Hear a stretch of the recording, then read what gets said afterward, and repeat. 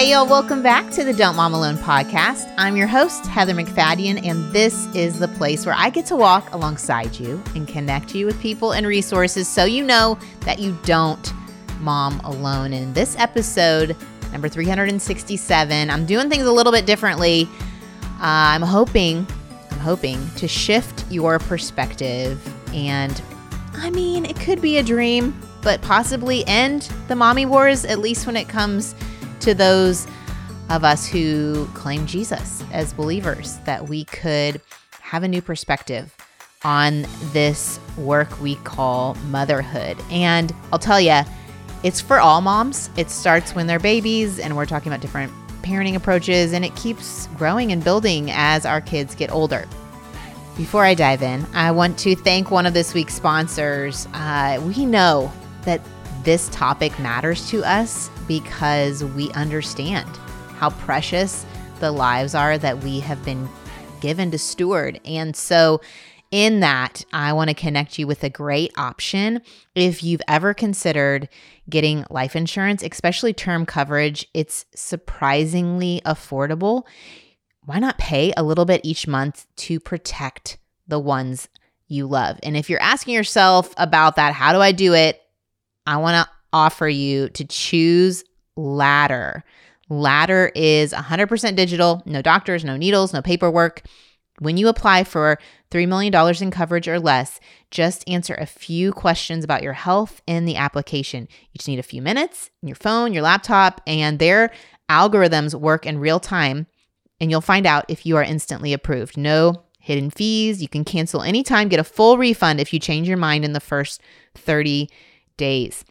Ladder's customers rate them 4.8 out of 5 stars on Trustpilot, and they made Forbes' Best Life Insurance 2021 list. So go to ladderlife.com/DMA today to see if you are instantly approved. That's LADDER life.com/DMA, ladderlife.com/DMA. Mommy wars. Oh man.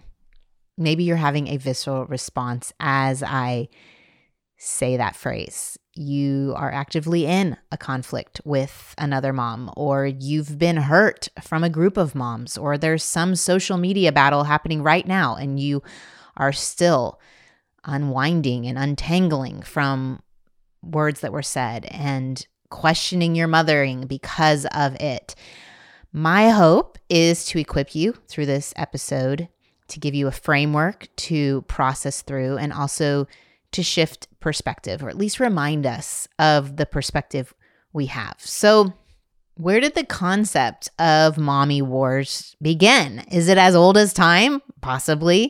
I found one article written by Stephanie Murray for Time Magazine in December of 2021. She was writing about how possibly the mom wars were ending with the pandemic, but she told the story of how they started. She said in 1990, First Lady Barbara Bush was invited to speak at the commencement of an all-women's school. And that decision prompted 150 students to petition the school's president, saying that as a stay-at-home mom, largely known for her husband's achievements, First Lady Mrs. Bush did not represent the kind of career woman that the college encouraged their students to become. Now, that then continued on, and there were battles back and forth on what is more valuable. Which place is more valuable to spend your time? Building your career outside of home or the domestic responsibilities inside of a home? And what the pandemic did was caused a large amount of women to be forced out of the labor force because their support systems were shut down. And this author argues in her thesis that when we belittle the domestic responsibilities, it only gives employers and public policymakers a license to ignore rather than accommodate for mothers in the labor force. In other words, as moms, we can help each other if we acknowledge, and I think this is what the pandemic did, we acknowledged as a group doing all of these things is impossible. This is too much, and the strain is too much. She also says something that I 100% agree with. It's actually one of the chapters in my book. She says, can we retire the phrase working mom? Yes, I titled my chapter All Working Moms because paid employment isn't the only kind of valuable work. It doesn't make you some different or better category of mom. And we actually do more harm in general to those who choose to work outside the home when we don't advocate for each other. This is all hard work. It is all valuable work. The process of growing a baby into an adult is hard work. And I know you know that I'm a big fan of sharing the load. We need each other. And we sabotage that ability to help and support one another when we compare which one's better, which one's harder, which season is more challenging. I've been in and out of lots of seasons so far in parenting, and they're all hard, okay? Lots of kids, hard. One kid, hard. And if we're going to lean into us as believers, as the church, as the body of Christ, we really miss out.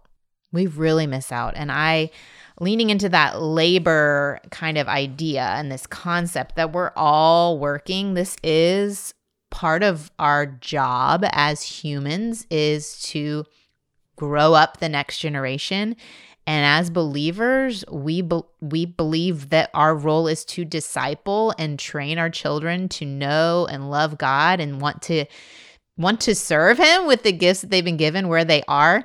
So instead of arguing in that secular conversation about where moms spend their time and energy and the work that we do and what's valuable and what's not valuable, I'd love to take another angle and focus in on this term co-laborers. Now, this concept came to me in reading a passage from Ecclesiastes 4. The author of Ecclesiastes is Solomon. He's King David's son. He was also a king, the one that you may remember asked for a God-listening heart or wisdom. He wrote Proverbs, which is a great book of wisdom if everything works out, You do the right thing and you're rewarded. Well, he wrote Ecclesiastes, and it's his reflections on life. Sometimes life doesn't work out. Some things he observed in the world, like how time just keeps marching on and you will be forgotten. How everyone has the same destiny, which is that our lives end. 1 in 1 people will die. The random nature of life. 34 times in the book, Solomon uses this word hebel, which is translated often meaningless. It means vapor or mere breath, smoke. Basically something you can't hold on to. It's not clear. It's just fleeting. It's uncertain, disorienting, uncontrollable. And so in this passage, Ecclesiastes 4, he's talking about an observation he made about something that is meaningless. And he's talking about work. So in verse 7, the author writes an observation about a character we could almost call, as my VA Stephanie noted, Ebenezer Scrooge.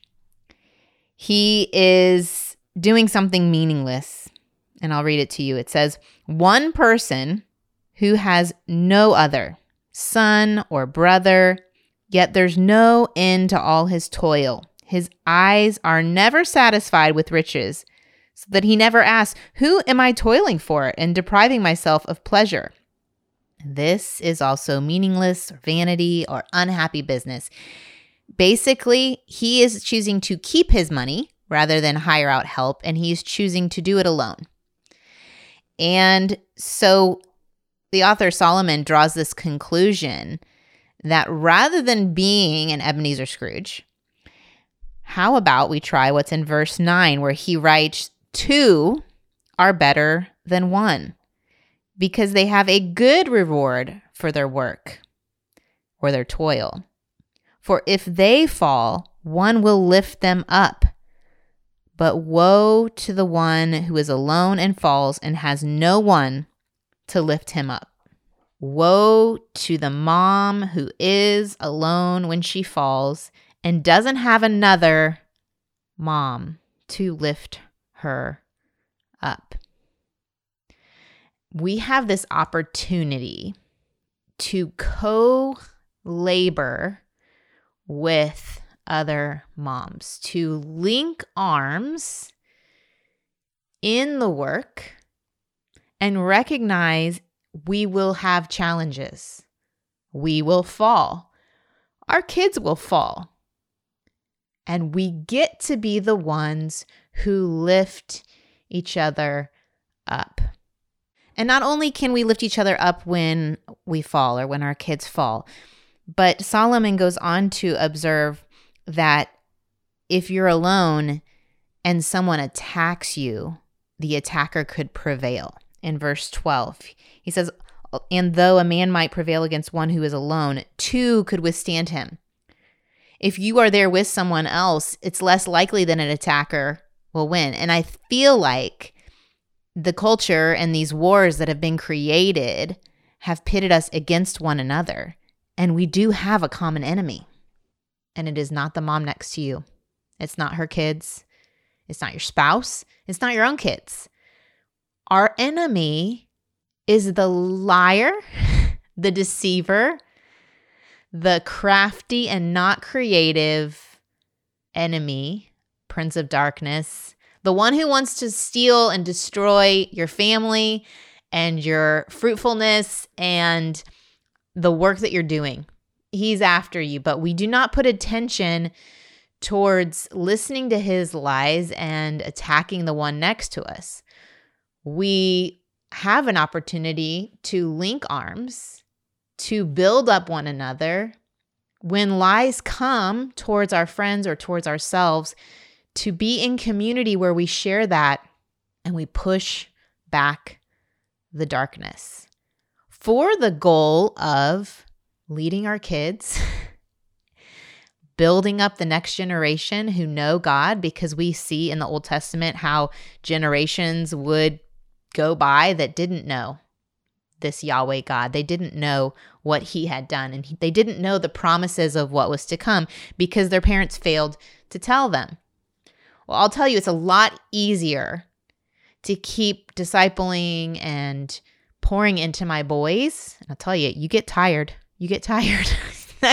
You get tired in the work and you want to stop doing the intentional things, but it's a lot easier to do them when I've invited other moms in, when I'm centered in what my true identity does not come from how my kids behave, what awards they get in school, what schools they get into as we head into the college years. My identity is centered in Christ, and I'm accountable to him for how I spent my time. If I was building my own kingdom, my own trophy children, or if I was surrendered to him and following his lead, even if my kids walk through really hard things, even if we fall, even if we have to process through some really big challenges, if I'm doing it with my friends in community alongside God, that matters way more than what the GPA says, what's in the trophy case. Our heart's intention, our desire to honor him matters way more than the outcome. And so, how do we do this? We know we want to. We want to link arms. We want to co-labor. It is better for two than one. And I think it's better 3 or 4 than one. But how do we do it? How do we really do it, especially when the conflict comes? Because I can tell you, don't compare. Your journey's different. Don't compare how you're choosing to spend your time. Don't compare how you're choosing to parent your kids. And we know these things, but we still do it. And I think we do it because we're insecure in our own way. We don't quite know if what we're doing is going to work out. And so sometimes it can be a little bit easier to maybe judge another mom's choice. Maybe it's rooted in the fact that we do think there's a formula and I have to do A, B, and C so my child doesn't become X, Y, or Z. And we do A, B, and C. Instead, we get D, E, and F. And we're like, what? How did we get here? I followed the formula. And I've found moms show each other a little bit more grace in the teen years when they've been beat up a little bit by their kids making their own choices and life not going exactly how you thought it would go. So we can choose to not compare, to link arms, to face forward in this work that we have. And then when attacks come, how do we handle that? Attacks could look like attacks from the outside, or they could be division caused by the enemy amongst our children. What do we do if our kids have issue with one another and they're too young to solve it for themselves? What do we do if we have an issue between two kids, but the conflict really is with the moms? What do we do when we have kids that are spending time together and the parents have different views on how to handle limits? We're going to talk about that in just a minute. Okay. Couple things I want to tell you about that make this show possible. One is Athena Club razors. I'm telling y'all, this is gold, and mine is actually rose gold, but they're surrounded by this water-activated serum with shea butter and hyaluronic acid, so you get this silky, smooth shave. It actually leaves my skin soft and hydrated and not dry. The blades are perfectly spaced out to let your hair and the shaving cream pass through, so you don't have to take lots of passes. So fewer passes on your legs, also less time and less irritation. The best news, the razor kit is only $9 with free shipping. It comes with 2 blade cartridges, a magnetic hook, real cute for your shower, and you get to choose the handle. Like I said, I got the rose gold and the pink, and I love it. Lots of colors, chic black, white, neon. You don't have to worry about your blades getting dull either. They'll send you refills on a schedule. You can just choose how often you need them. And I would really, really highly recommend their Cloud Shave Foam. I'm super bummed. I've run out. I need to order more. It is so thick. It stays on. It feels amazing. You are going to want to get this in your rotation before we hit summer. Why would you want to deal with razor burn and wasteful disposable razors when you could get the best shave of your life with Athena Club Razor Kit? Get 20% off your first order at athenaclub.com with the promo code DMA. That's ATHENACLUB.com with promo code DMA for 20% off. Another sponsor that's going to make your summer even better is Rothy's. Okay. I love to wear flats. You love to wear flats, but I don't love when I don't wear socks how stinky my shoes get. I also don't love when I'm traveling or wearing them a lot and they get really dirty.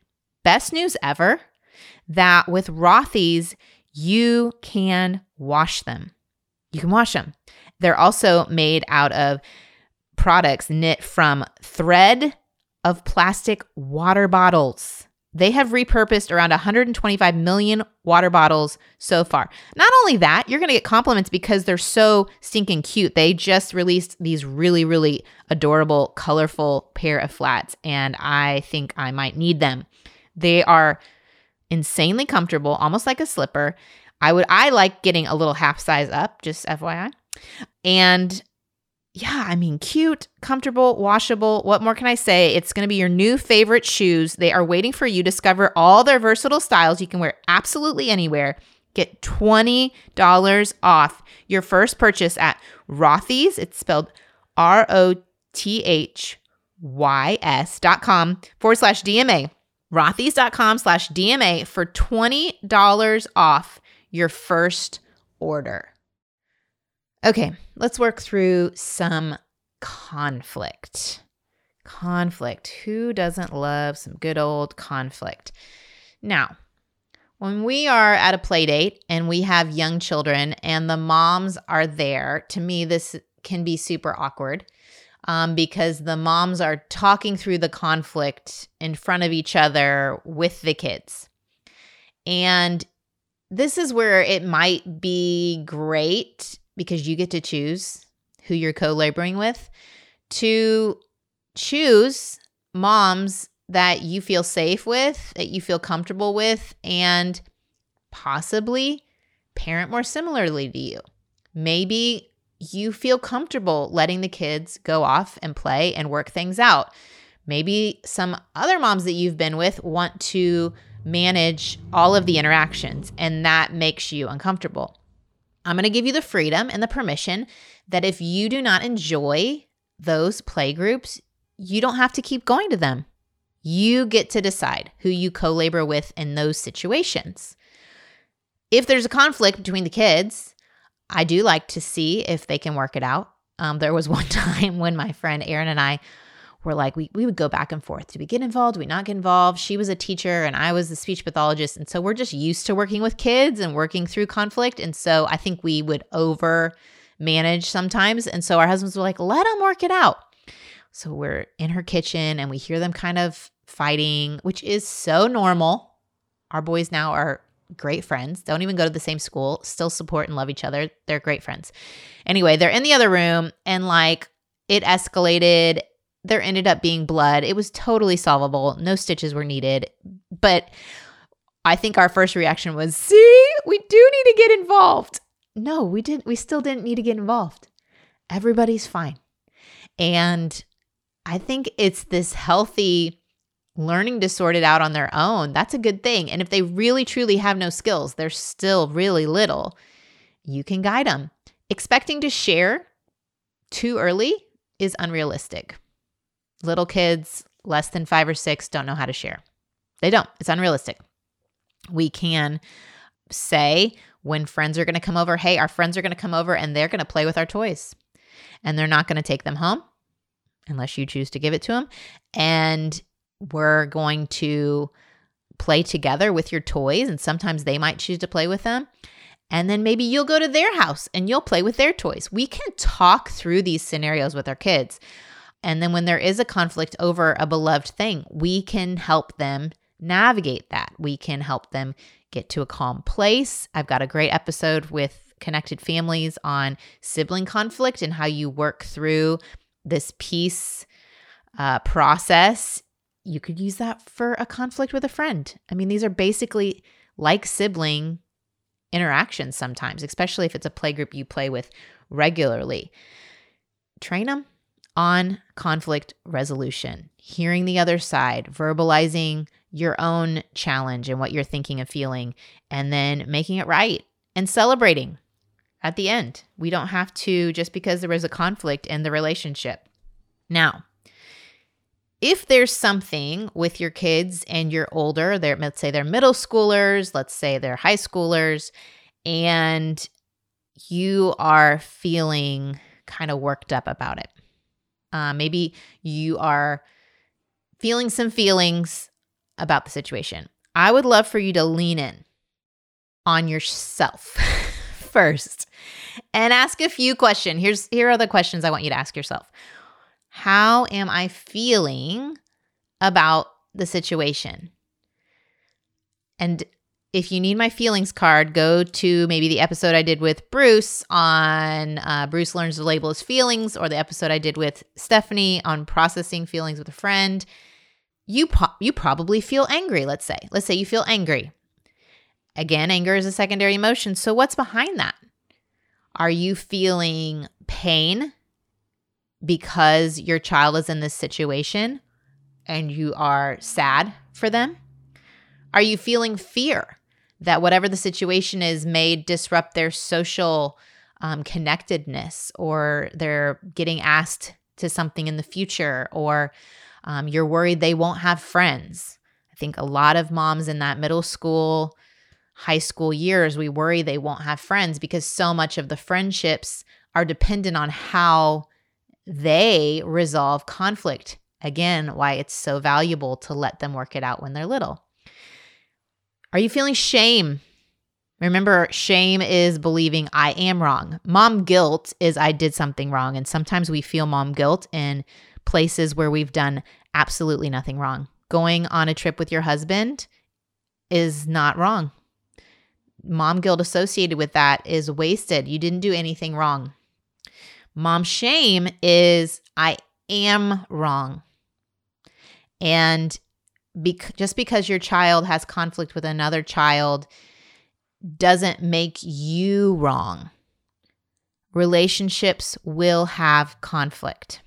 Now, if there's something repetitive, there's a pattern, and you're in denial that something's going on with your child, that's a whole different thing.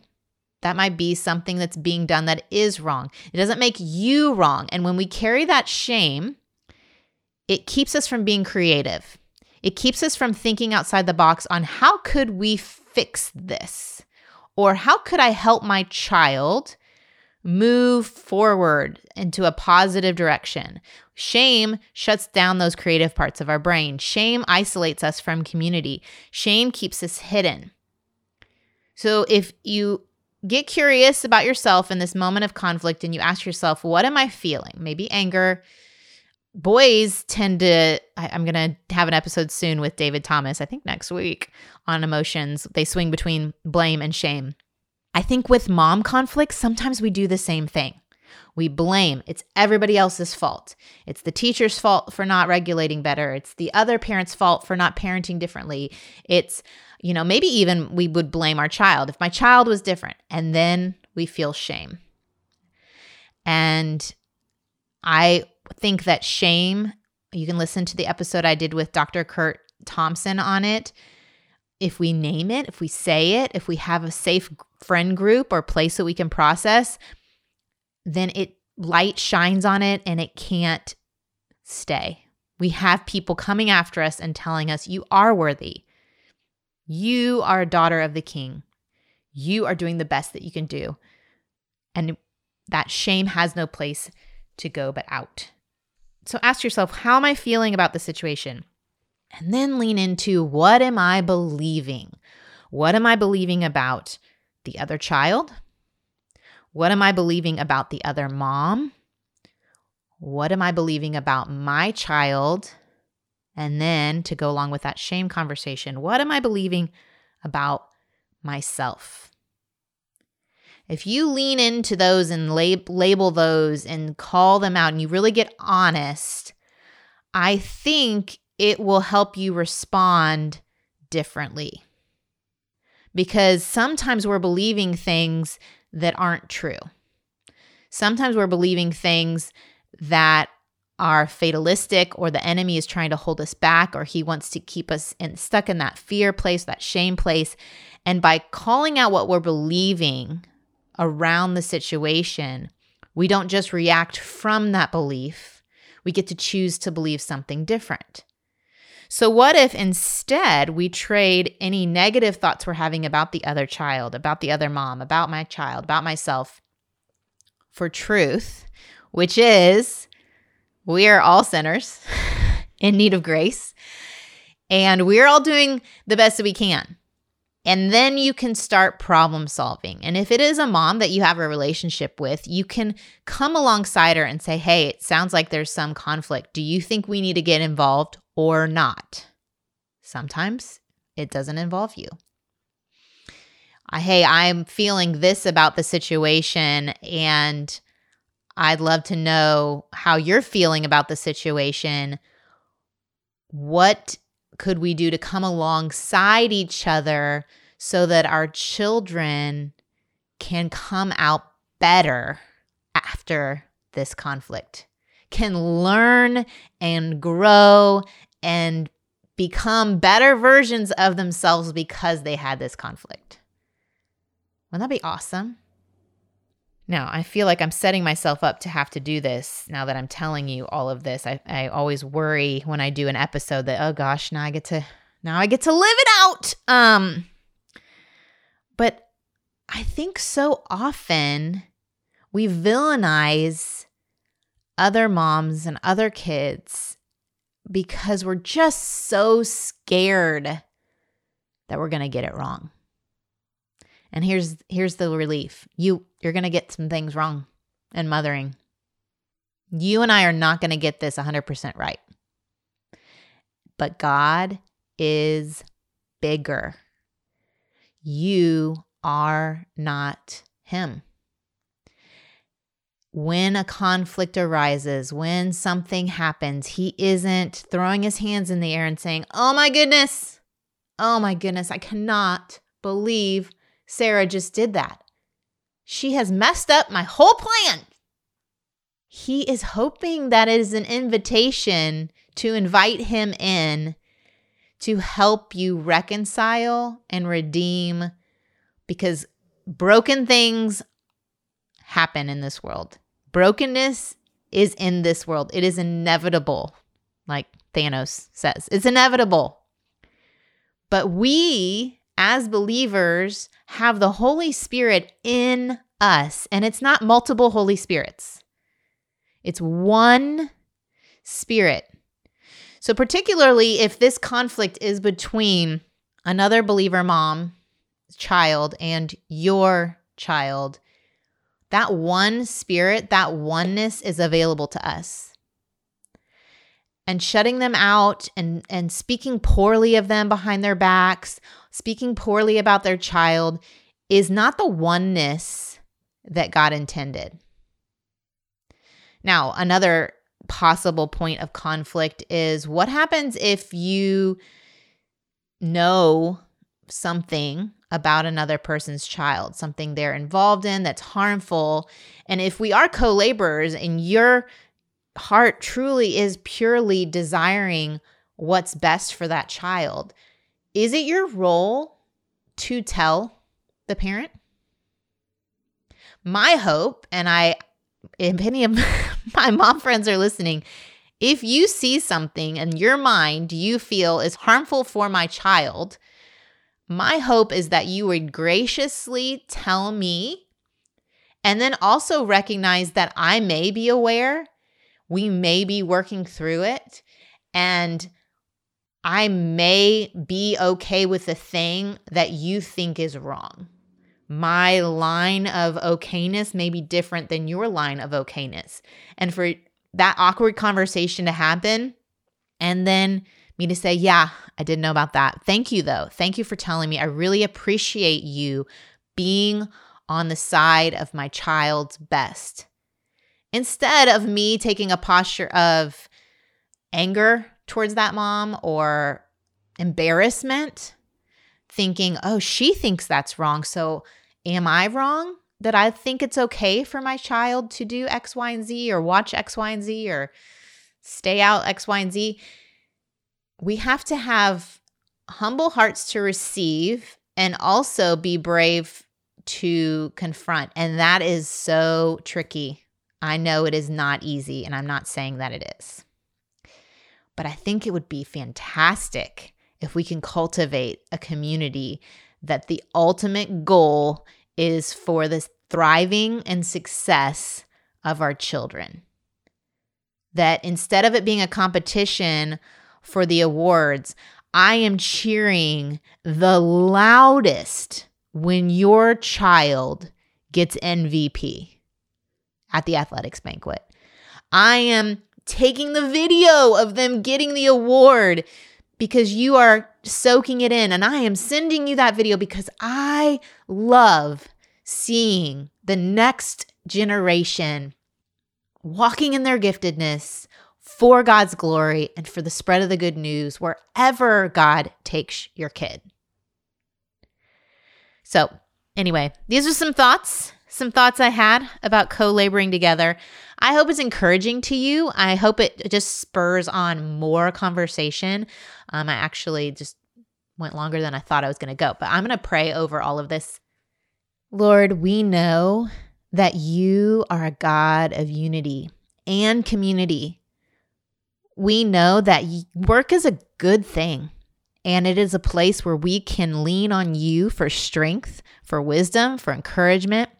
And as we do this laboring of mothering, I pray that we would do it alongside one another, that our hearts would be just merged with a desire for the thriving and the discipling of the next generation, that we would cheer when there's success, that we would weep when there's trial, that we would support and lift each other up when we fall, because two is better than one.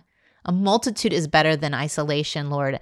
And I pray that we would have tender hearts to receive any confrontation, but also remember the truth that nothing in this world, nothing our children do, nothing we do can change how you see us. Shame has no place, but at the foot of the cross, Christ carried all the shame because we are re-identified through his resurrection. We get a new identity, and that is being in him as daughters, co-heirs with him to this eternal place with you, God.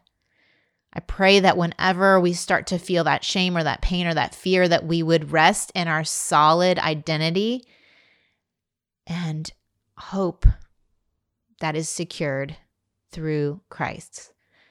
Lord, I pray for each mom listening, whatever conflicts or comparison or challenges that she's experienced this school year, that you would heal some things up this summer, that she could head into the next year fresh. And we pray over our kids. We pray that they would be peacemakers, that we would train them on how to reconcile conflict, that we would help them, that we cast a vision for them of what this kingdom-bringing experience can be. I pray, Lord, for all of our hearts to be knit back together for a spirit of unity, even in our differences, that it's okay to be different. It's okay to have different views and different thoughts and different ways to parent, but unified in you, Lord. In Jesus' name, amen. All right, I'll see you back here next week. I have an episode with David Thomas. We are going to talk about raising emotionally strong boys, and you're not going to want to miss it. I think it applies to girls as well, but he is our boy expert. And if you want to make sure you don't miss that, you can always subscribe to the podcast. I hope you knew that. I don't mention that very often. And we love, love, love how you have been sharing the show. It helps more moms know that we're out there. And I think people are listening to podcasts again. Moms are listening to podcasts again. And so it's super helpful. Thank you for sharing. The show has been in the top 50 of kids and family, and we are just honored to get to walk alongside you. So I'll see you here next week. Adios. I hope you enjoyed this episode of the Don't Mom Alone podcast. If you're wanting to connect with more people and more resources to help remind you that you're not alone, head over to don'tmomalone.com. That's where you'll also find show notes with any links mentioned by our guests. Most importantly, I want you to know the good news, the great news that you're not alone because God has promised to always be with you. With faith in Jesus Christ, the one who died for you and rose again, Jesus said when he left, he was going to leave a helper, a comforter, to be with us. God in us. Moms, that's superpower. So while you're washing dishes at your kitchen sink, while you're driving to and from work, while you're feeding that baby late into the night, while you're cleaning sticky floors, God promises to be just as present with you as when you're worshiping in a church pew. As it says in Zephaniah 3:17, the Lord your God is with you. He is mighty to save. He takes great delight in you. He will quiet you with his love, and he will rejoice over you with singing. Now that's good news. Have a great day.